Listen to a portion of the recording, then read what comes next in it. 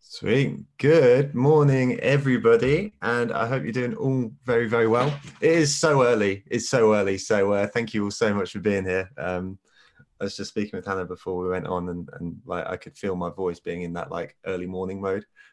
So it's so lovely to have you here, nonetheless. Please do take the time to drop in the chat box where you're watching from. And don't forget to turn it to the messaging to all panelists and attendees so everyone can see your message. Otherwise, just Hannah and I will be able to see it. Morning, Grace. It's lovely to see you. So today our guest is Hannah Anderson. Hannah is absolutely just one of those people whose achievements speak for themselves, really. Vogue's top 25 most influential women in the UK, the co-founder of Social Chain, and possibly most importantly, new puppy owner. She has the most beautiful little miniature dachshund in the world that has come into her life over the weekend, and it's amazing. Hannah goes into greater depth on all these things, minus the puppy, in her talk, so I won't steal her thunder right now. But needless to say, I consider her one of the leaders in our industry, and whether you know it or not, you've probably interacted with the work of her or one of her team at some point already, which is pretty amazing. Ever so quickly to the point on the team, if you're not already familiar with Social Chain, then you need to get them in your life. Their daily social broadcast by Theo and Eve, who work for Social Chain, is incredible, is an amazing resource with some social media updates on the latest social media news. And likewise, their Social Minds podcast, which I want to give a plug to because I was on at one point, is also a brilliant, brilliant resource. And they have it much better people than me on usually. So not only are they useful, I think Social Chain have pulled off a trick that only the likes of Ogilvy and maybe Saatchi do in the rest of the industry, which is going beyond just being an agency into a brand, which is pretty amazing. Absolutely amazing. I think I've just got so much respect for everything that they've achieved. So, truly amazing. This is actually Hannah's second time speaking at a marketing meetup event. The first time was in person in Manchester last year. And without meaning to embarrass her, I remember that night. I was actually on holiday. I couldn't make that event, which was absolutely gutted about. But like, I remember it feeling like a little bit of a big moment. You know, the marketing meetup started in a servery in Cambridge. It was a hobby. It was something that I had no idea what I'm doing, and I still don't have any idea what I'm doing. But, there we were, going from a server in Cambridge right the way through to someone such as Hannah speaking at our events. It felt big then, and it feels big now. So, I'm grateful for her taking the time, and I'm grateful for everyone being here too. Today's session is relevant because one of the phrases that passes the lips of marketers so often is our industry moves so fast. And this is perhaps no more true than with social media. Not only is social media a massive term, but then it's got several pillars beneath it, and underneath those pillars there's shifting sands too. So there is always these nuances and ways to interact and make the most of social media. And by the end of this session, I hope you'll leave with a better sense of some of the biggest changes that have been going on and how you can adapt to them, but then also have the opportunity to get your questions in. This session will run as a presentation and then a Q&A. So as ever, now is the time to get your questions in. You can get those in by wiggling the mouse and finding the Q&A feature. Get your question in there, and then don't forget to use the thumbs up feature too, because I tend to take questions from the top. To that point, it's always really, really useful if you do use the Q&A feature rather than the comments to get your questions in. It just makes it easier to monitor the questions. I just got slightly distracted there because there's a comment there from James who says that he's in Bondi. So we've got Australians watching in as well too, which is amazing. Finally, I just want to thank all the sponsors, all of whom have been absolutely unbelievable. I'd like to think that the Marketing Meetup approaches sponsorship slightly different in the way that we actually really value our sponsors and really do take the time to appreciate them, because they keep us going, and ultimately we wouldn't be able to do sessions like this if it wasn't for them. Hey, Pauline in France. So a big thank you to Content Cal, Fiverr, Redgate, Cambridge Marketing College, Leadu, Brand, Further, Third Light, and Human. I feel like I've done enough of these webinars to know that those people attending will hopefully know now that my one ask is ... is to thank the sponsors. Please do take the time to do that. You've had a link to them before this session. You'll have a link to them after this session in the follow-up email. They're people, they appreciate our thanks, and ultimately their support in our community. So please do take the time. With all that said, that's my introduction over. So I get to hand over to Hannah now. So Hannah, over to you, and thank you for being here. Thank you very, very much. That was a very humbling introduction. Yeah, thank you. I shall just share my screen. Give me 1 second. Sweet, we got you. Fabulous. Are we good? We're all good. Amazing. We're all good. So I'll just jump into it. So yeah, as Joe said, this presentation is going to be about adjusting social and what's changed, how you should adapt.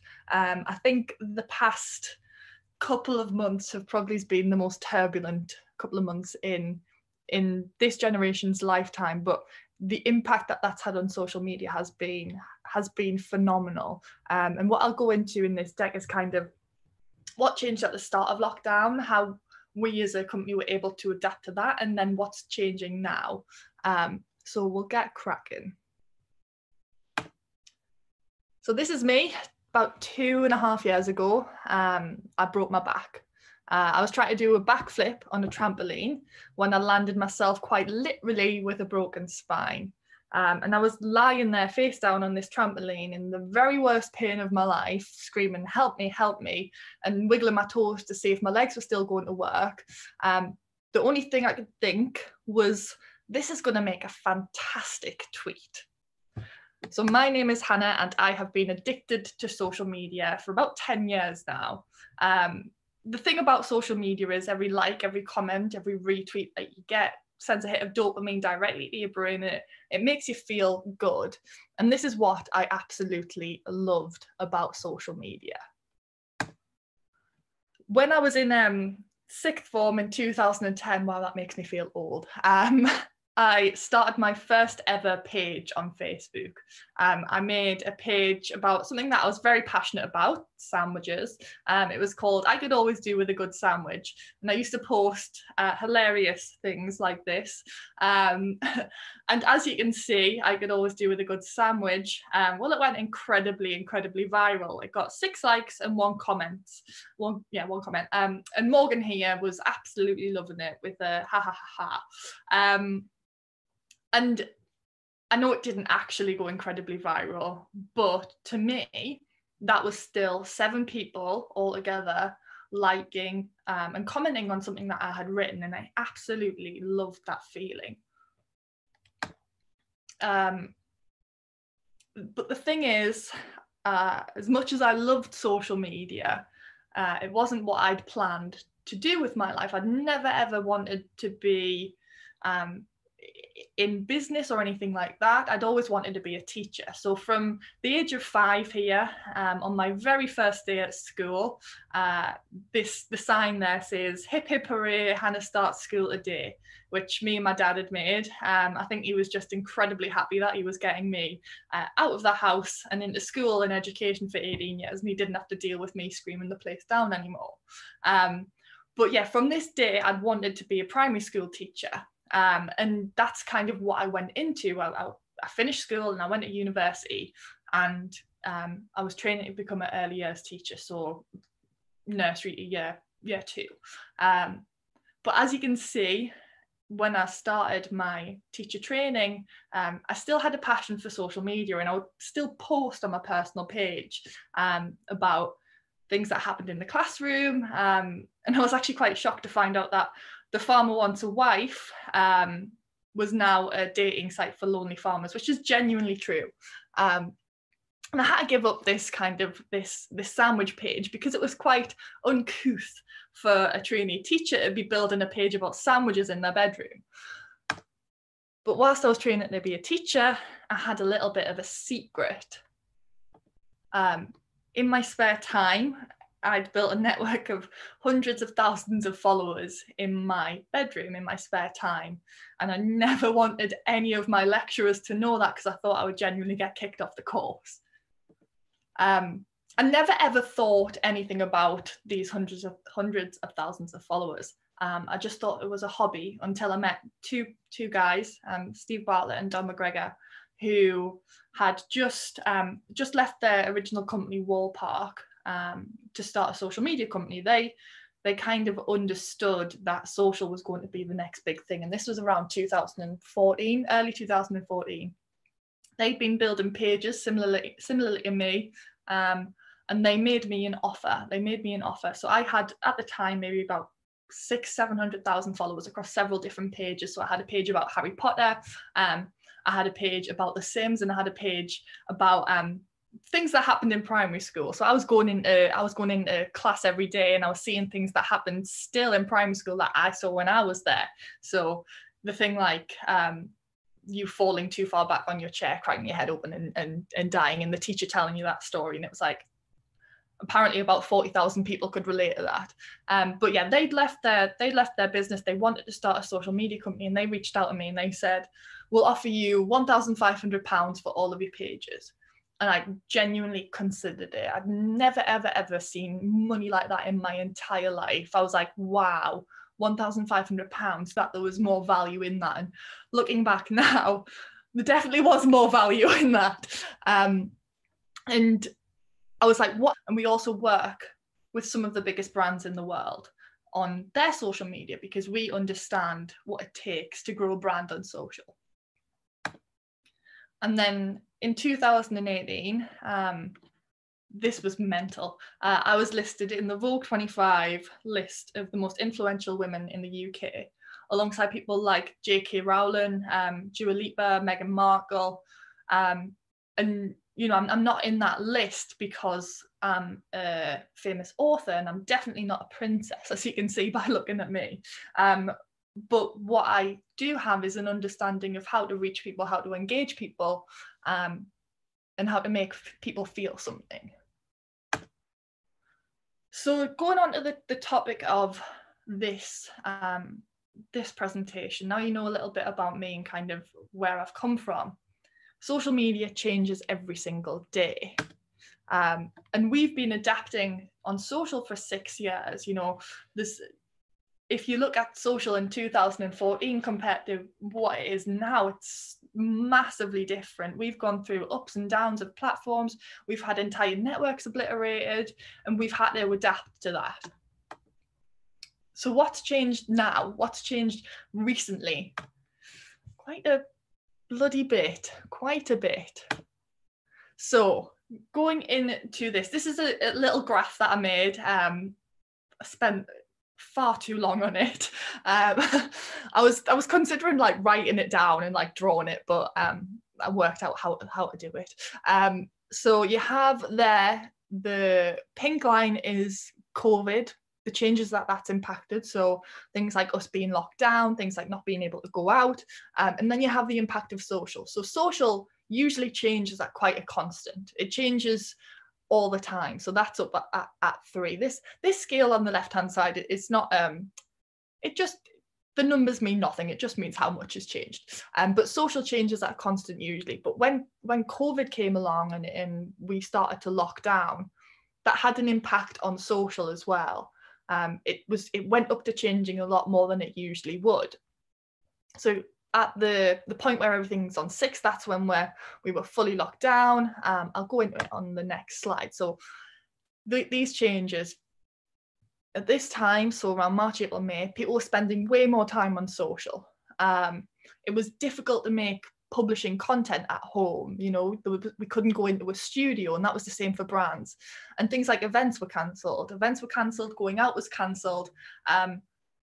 And this might have seemed a bit daunting to a lot of people. You know, how are we going to adapt our social when, you know, when things are cancelled and it's so difficult to make things at home? But what we did in this point, and I can remember the day of lockdown, the day before lockdown, when we were in the office, and I was like, as much as it was a horrible situation, I was excited. I was like, there's so many opportunities here. So we looked at each of these points and many more as opportunities. And I'm not going to spend too much time on this part because we're kind of beyond that now. But what I want to do is show you how we adapted then and then how we're continuing to do so. So at this point, we kind of took things as an opportunity. So the fact that people were spending more time on social, the fact that events were cancelled, sparked opportunities in our mind, and we were able to go to clients with that. So this is one of my favorite things that we've done in lockdown, and this was at the start to the middle of lockdown. So the Olympics got cancelled, which was not a very nice thing. And when Arla Cravendale came to us wanting to increase their brand awareness, increase an understanding of them being the milk that lasts longer, we saw an opportunity in the Olympics being cancelled. And we created the Marble Olympics, the last marble standing. I'll show you the trailer video and then I'll explain a little bit more. Can I get a thumbs up that we can hear that?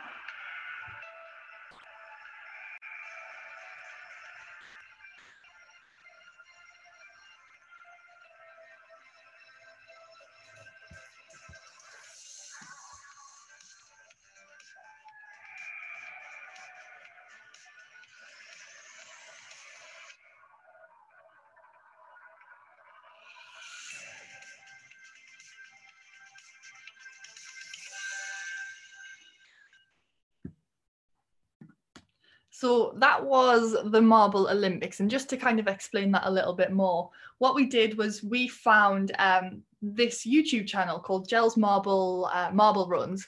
And what she does is marble events. So it's the marbles going down, I don't know how to describe them, like spinny things, doing like a long jump. And we had six teams of marbles, all branded in different Milky Ways, so for want of a better word.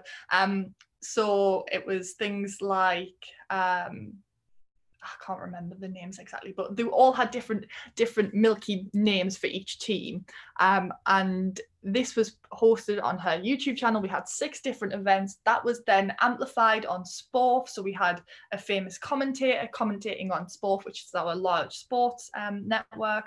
We also had the picture here on the left, influencers who had children creating their own marble runs with milk bottles. And what you'll see here is a combination of all of those things with the branding that Arla Cravendale lasts the longest, actually aided brand awareness from 3rd to 1st, and every other brand didn't move. And it was that kind of that creative thinking, and also the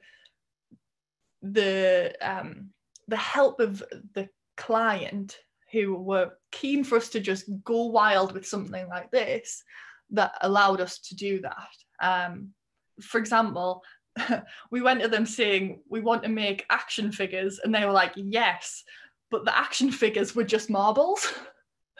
So it was such an amazing like collaboration where they were open to crazy ideas because they trusted us with that, and that's what led to an excellent campaign. This is another example. This is more kind of in the difficult to make publishing / branded content at home. So this is for Badoo. Again, we recruited people at home, influencers, to make this video, which I'll show you now. Cool. We've been tagging every day since lockdown. Guys, just look at my outfit for my virtual day. I'm super nervous. Oh, I'm a little bit nervous.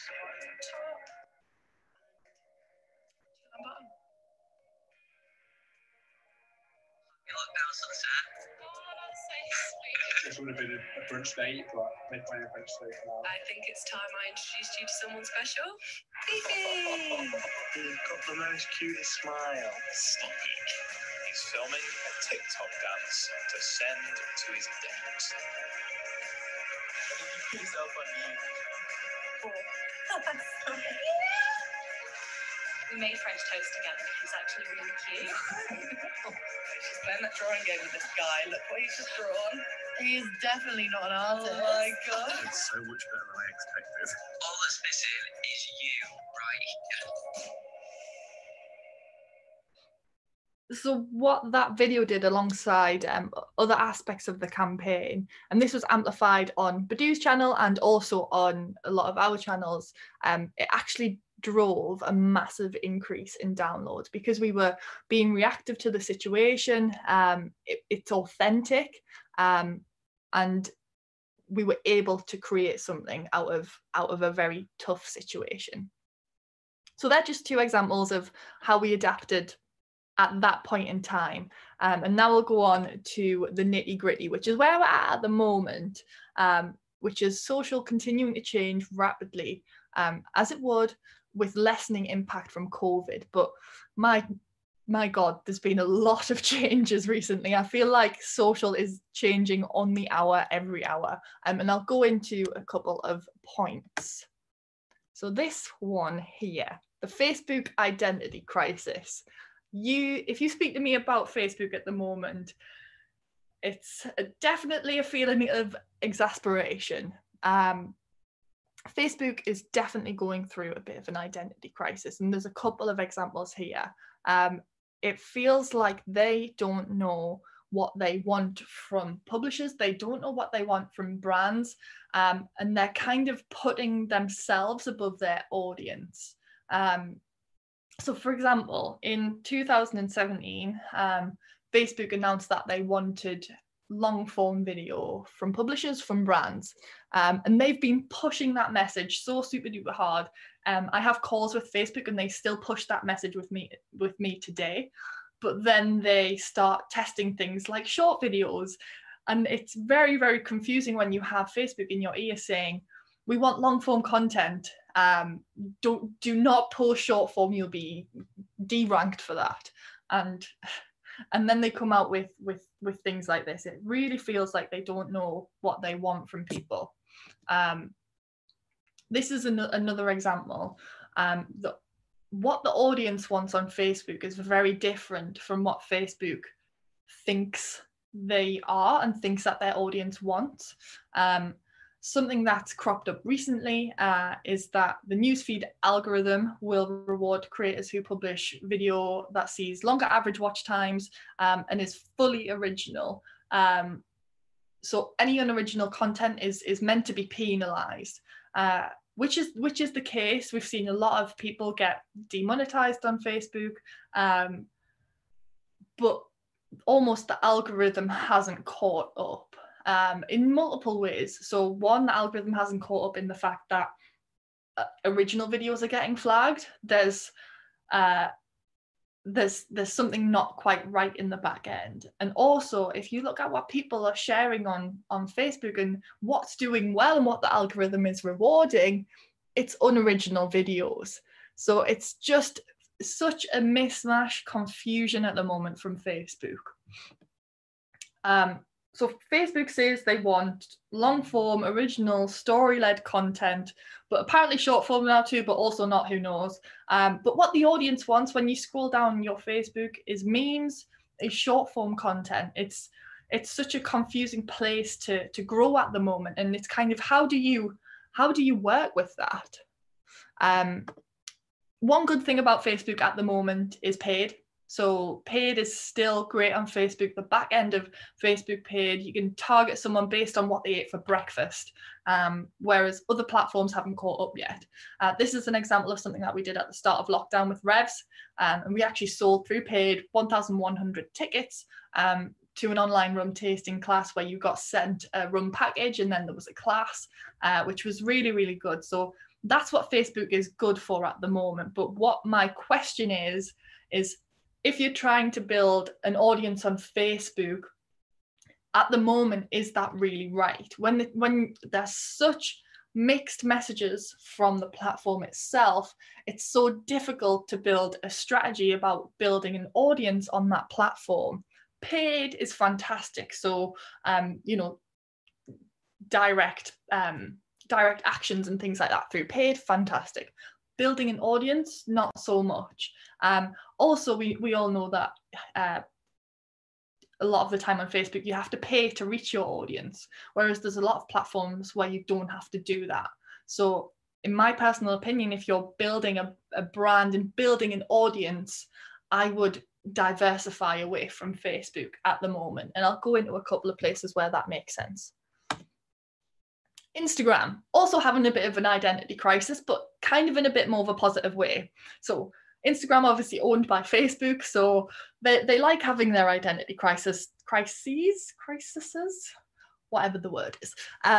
They like trying a lot of different things. But the thing is with Instagram is it's almost like how Facebook was a couple of years ago, whereas they'll release a shiny new toy and they will reward you for using it. So Reels, which is the new TikTok style feature.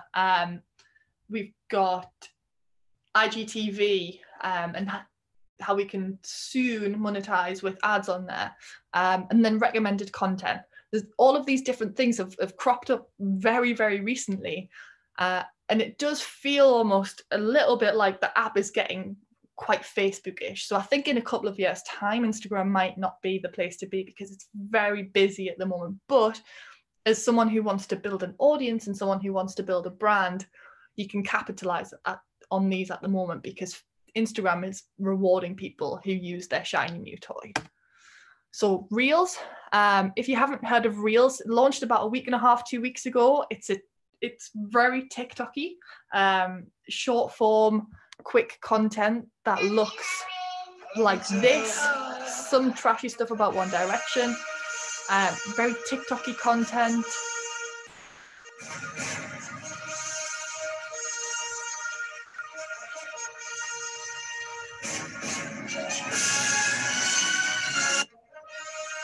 Oh, goodness me.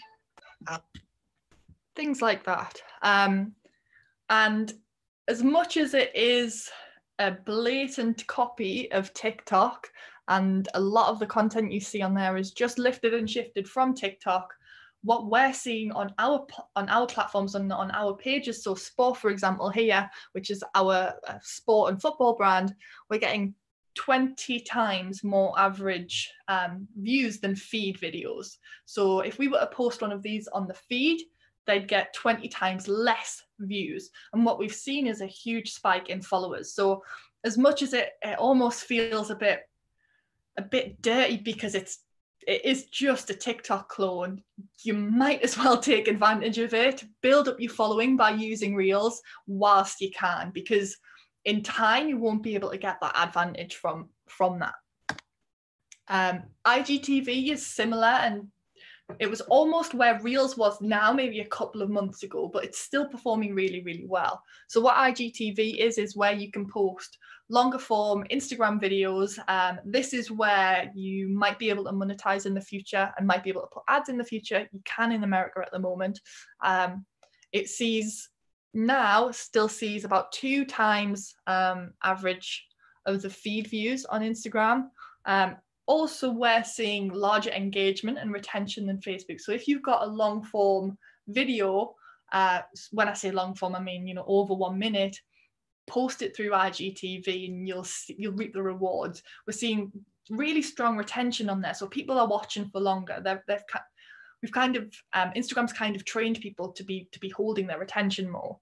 And my guess is with IGTV ads on their way, they're going to be pushing people to that platform more because Instagram will be able to make money there. So take advantage of this as much as you do of Reels. Carousels. So carousels on Instagram are where you can upload multiple photos or multiple videos in one post. Now, this is an example of Steve using carousels to to boost his following, boost his engagement. Now this got 603,000 likes. And what the great thing about carousels is it offers several points of engagement. So if a person doesn't relate to one part of your post, they can relate to another part. So John might relate to the first picture and share that to his story. Stacey might relate to the second picture and share that to her story. And Joe might relate to the third picture and share that to her story. So in this one, because there's 8 uncomfortable truths, you've got 8 points of interaction for people to be sharing. And that's what has led to this humongous spike in Steve's following. So at the start of July, Steve was just over 800,000 on Instagram. In August, he hit 1 million followers. So if you're not jumping on carousels, and kind of giving that reason for people to share, then you're massively missing out. And we've seen this across the board as well. I actually told my friends who run a wellness business and they sell t-shirts and things to jump on carousels. And they messaged me the next day like, oh my God, Hannah, we've tried a carousel and it's spiked our engagement massively. We've grown this many followers. So all of these opportunities are just fantastic for growth and for interaction on Instagram. This is a new feature. This is kind of slowly rolling out. I saw it once on my feed and then it went. The all caught up feature. So when you're scrolling through Instagram, what it used to say, if you'd seen all of the posts on your timeline, it used to say like you're all caught up. And I'm positive when it was first released, I think it was maybe 2017, 18, it was kind of pitched as great for mental health, great for switching off, to stop endless scrolling. And now Instagram's done a bit of a back turn and thought, oh, you know what, we could probably make a bit more money from this. We can have people dwell on the app more if we start feeding them suggested content under that. So this was the quote at the top is like the initial, so it kind of shows that they want people to continue on the app to increase their dwell time. So my guess from this is, and it's rolling out very very slowly from what I can gather. I think a few people have it on their phones, a few people don't. Discoverability will increase. So Instagram is kind of, initially when it started out, the main thing that it was hard to come by was people liking and discovering your content who didn't already follow you. Over time, that's increased as you were able to share your story, you're able to tag people in things, etc. But there's never really been a place where you just get served content that you might be interested in. Now, how to get onto that suggested feed, my guess would be hashtagging interests. So hashtag appropriately and you will be served to people who are potentially interested in the content that you're posting. Main lesson for Instagram is it's iterating in ways that can reward you. So capitalize on them whilst you can. And that's the same for every platform. When there's a shiny new feature or a shiny new toy, if you jump on that straight away, you'll likely get rewarded. TikTok seems to be the platform of the moment. Now, I think before 2020, TikTok was kind of the ugly little brother of other platforms, and people didn't really take it very seriously. And in the lockdown, the amount of people who've gave in and downloaded TikTok is phenomenal. I've got friends who are my age, so 28, 30s, who are like, oh my God, I'm addicted to TikTok. What have I become?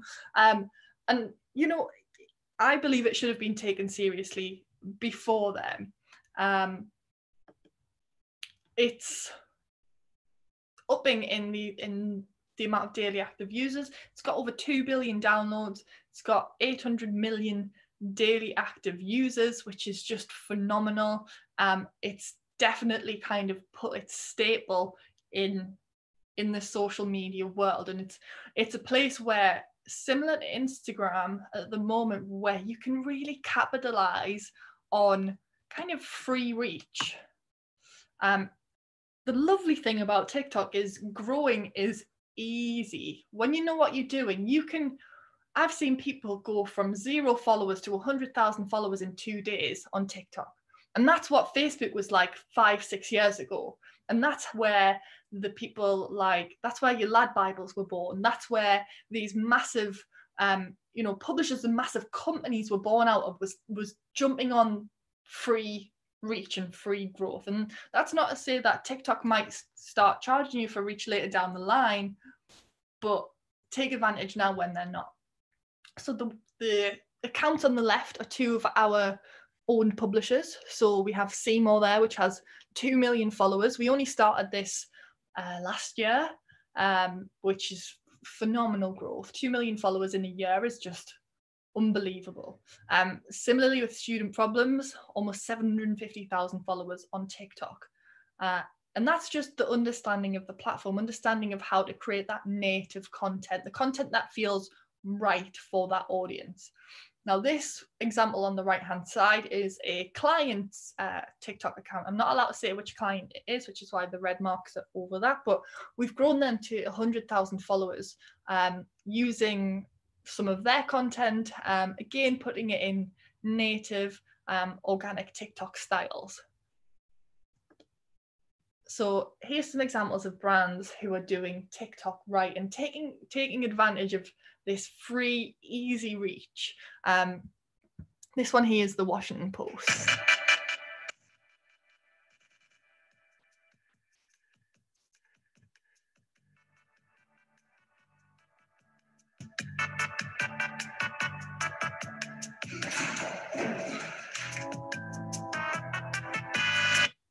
So what the Washington Post have done is, before lockdown, they were basically just creating content in their office. Again, you know that that's a TikTok video when you see it. I think where people are messing up on TikTok is putting stuff out that looks overproduced, that looks like it's being pulled directly off Facebook or YouTube, and that's not what you have to do. You have to create it with your phone, very kind of scatterly almost. And that's what'll do well. Chipotle is another example of just a phenomenal TikTok account. They're really reaping the rewards. We're gonna make Chipotle rice. First you make a rice, and then you scoop it out, and then you add lime juice. Then you add rice to that, and then you add some taste. And then you mix it up, and then you scoop it out. It's actually pretty easy. So, as you can see, the most ridiculous video with the most ridiculous voiceover, but that actually got 7 million views on TikTok for a brand. And so many brands, small businesses are taking advantage of TikTok. There's been e-commerce business born out of TikTok because it is simple content with a simple algorithm where stupid stuff will fly. And that's beautiful in my opinion. Again, with influencer campaigns, it's a massive opportunity on TikTok. When you want to get your message out, it's sometimes easier to go to an influencer who knows the audience, who knows the platform, and who knows how to make something that is very native to that platform. This is a fantastic example. So I found a package outside of my front door, and I got really excited because no one ever sends me packages. And I opened it to discover, no way, it's Converse. Now, I've never had a brand at this size show me any attention before, so I was really happy. As you can tell, they don't fit. And apparently this is a partnership and the deadline's tomorrow. So I don't see why Converse has to put this pressure on me. But it's okay because I like pressure. I feed off of it. So I decided to get in my car, drive to Venice Beach, and ask strangers to put on the shoe instead. Yo, so what shoe size are you? The reason is they sent me these shoes to make an ad on TikTok. It'll take like 5 minutes. Oh, yeah, let's go. Here's the ad.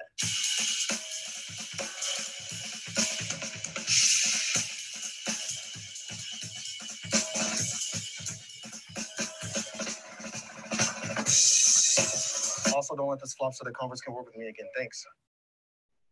So as you can see, super duper authentic advert. And the comments kind of show that. This got, I think, over 1.5 million views. People saying this ad was amazing. Suddenly I want a new pair of Converse. And there's plenty of influencers on TikTok who are creative, who have a very engaged audience, who love them for what they create. So tap into TikTok because it can do absolute wonders. Like I mentioned before, it's similar to Facebook 5 years ago. Grow on there now, utilize influencers on there, and you'll capitalize in the future. You capitalize now, but you probably capitalize more in the future. I'm putting a bet on TikTok the same way that I put a bet 6 years ago on Twitter, then I put a bet on Facebook, and then I put a bet on Instagram. Not every single one, but a lot of these bets paid off. When you know that a platform is giving out free reach, is giving out free interaction, a free audience, and you put a bet on it, you probably is going to make money off that in the future. And the final slide is change happens on social every single day, regardless of the situation, regardless of COVID, regardless of anything that happens, change is going to happen on social. What you need to do is just look for that opportunity in the adversity, and you'll win every time. Thank you very much. Awesome stuff, Hannah. Thank you so much. Well, it's really, really interesting because I think there's a couple of things going on here. The first is that it's fascinating to hear how the different features interact and how you can sort of take advantage. Like, as an example, like when you were speaking through Instagram, I was like, okay, everything that I'm doing on Instagram, like I'm the old guy posting to the feed all the time and stuff like that, and but I haven't taken advantage of Reels or IGTV. So like, there you are. That's a great advantage. But then it's also really interesting just to hear how you're considering these things as someone that's built all these audiences. It's just really, really interesting. So that insight at the end there, which is like, invest in TikTok. That's the bet you can make. That's fascinating to me, and just to hear that. And I hope you can see the comments coming in. You may have to stop sharing your screen to be able to see the comments coming in. But there's so many amazing tips. Amazing. Thank you guys. And it's really interesting just as for everyone in the audience's perspective that usually what happens on a webinar is you start with X amount of people, and then over the course of the session people drop out and stuff like that. Over the course of this session, the audience is actually growing.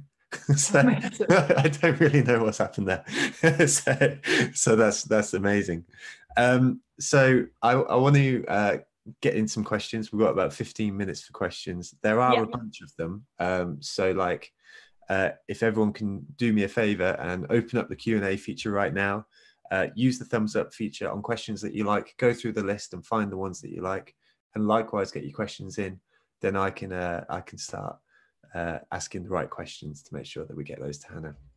So there is one that is going crazy at the moment. So we'll start with that one. It's from Dan, who says, what advice would you give to B2B marketers with very small markets, say less than 1,500 people, when using social media on a general level? And I guess, it might be useful for the benefit of the question to sort of break it down into different types of goals as well, perhaps. So B2B markets, that's... Yeah. B2B marketers with relatively small audiences. I suppose what you probably want to do is if you've got a relatively small audience, it depends on what you define as your purpose for social media. So if that was me looking at that, my purpose for social media wouldn't necessarily be to reach that audience, but to be an example for when people do find you. So LinkedIn, for example, fantastic for B2B. What you want to do is have a representation of your brand on LinkedIn, and there's probably going to be a lot of overspill, but what it does mean is that when you're in contact with a business and they come and look at your social media, they know that you're like talking about the right things and that you know what you're talking about. There's no point in creating a Facebook page because you're never going to reach those people. There's point in creating a Twitter page because you can have your clients follow you, they can recommend, you can post interesting articles, things like that. But there's what I would do is really clearly define what you want your social media to be. And like I said, for me, it wouldn't be to go viral at all. It would just to be a representation of your brand, to know, for people to find that and know that you know exactly what you're talking about. Mm-hmm. That makes perfect sense. That's a really excellent answer. It's the perfect answer. So thank you. Okay, so next on to Doug, who says, do you have any examples of TikTok? Again, it's a B2B question. Do you have any examples of TikTok working in a B2B environment? He says, especially professional services, but let's broaden it out for everyone else in the audience. Off of the top of my head, I don't have any specific examples, but I have seen like B2B people using TikTok. So for example, a life coaching business is B2B. It might be someone who is giving life coaching or like training sessions to businesses. That's a B2B business. I've seen examples of people do that, where they will go on TikTok and they will give that advice on TikTok videos and do it in a cool way. So it'll be like, if you've been on TikTok, you might have seen where there's music over the top and it'll have a word come over, and it's like, if you're struggling with your presentation skills, and then it'll be like, do this. And it's adapting what you would usually say in maybe a piece of content on LinkedIn and putting into that format. And the likelihood is you'll find your niche audience. You'll definitely find your niche audience. I'm trying to think off the top of my head. I'm positive I've seen loads, but there's like e-com businesses, which I know isn't B2B, but who will just kind of show their process, things that are interesting, even things like math skills, Excel skills, very, very niche things do well on TikTok. If whoever asked that question wants to drop me an email, feel free, and I'll have a scour through, and I'll try and get some examples across to you. Wicked, and maybe we'll include that in the write-up as well, so folks can see some of those examples. But it's something that likewise I've been seeing a lot more. I'm wasting about 3 hours of my day now on TikTok. Same. But like I've started to see that sort of level of content come in, and their algorithm is ridiculous, but like you get those folks who they are marketers or whatever, and it's like, I think there's one that's called like App Marketing Guys or something like that. Yes, they're fantastic. Yeah, and it's just like quick marketing tips. It's like little case studies or whatever. Yeah. They did one about a paint company and it was just an example of how a paint company capitalized off Apple iPod Nanos. That's it. Yes, yeah, that's the one. Yeah, and that went mad. Yeah. Absolutely mad. So it's just about being creative. You've got, regardless of what you work in, you've got a story to tell. Absolutely, 100%. And find that story. That's a talk in itself, but finding those stories is amazing. Okay, so we've got a question from Sophie, who says, "How did you manage brand awareness pre and post the Arla campaign?" So, so you provide those stats on.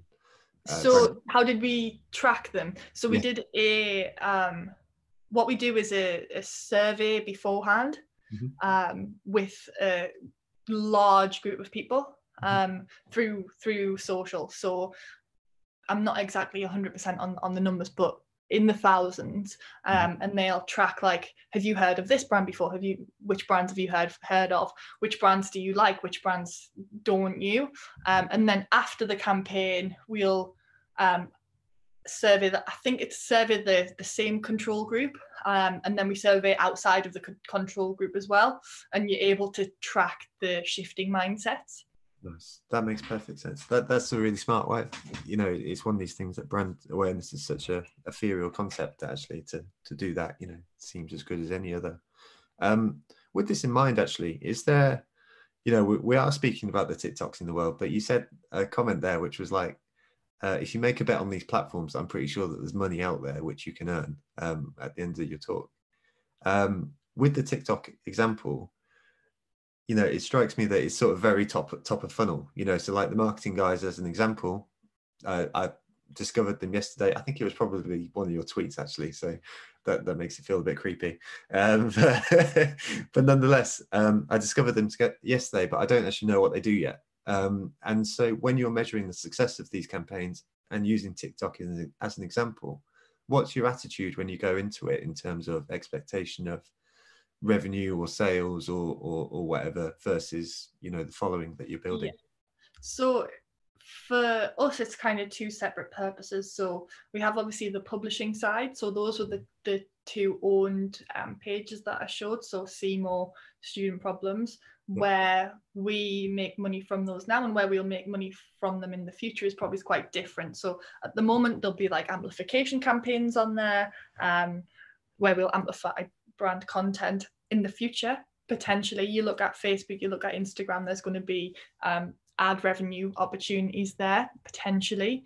Similarly with Twitter, actually, as well now, where we might have pre-mid like roll adverts, but then you've got obviously the branded stuff that we do. It is top of the funnel. So that client that we grew an audience for on there, it's top of the funnel brand awareness stuff.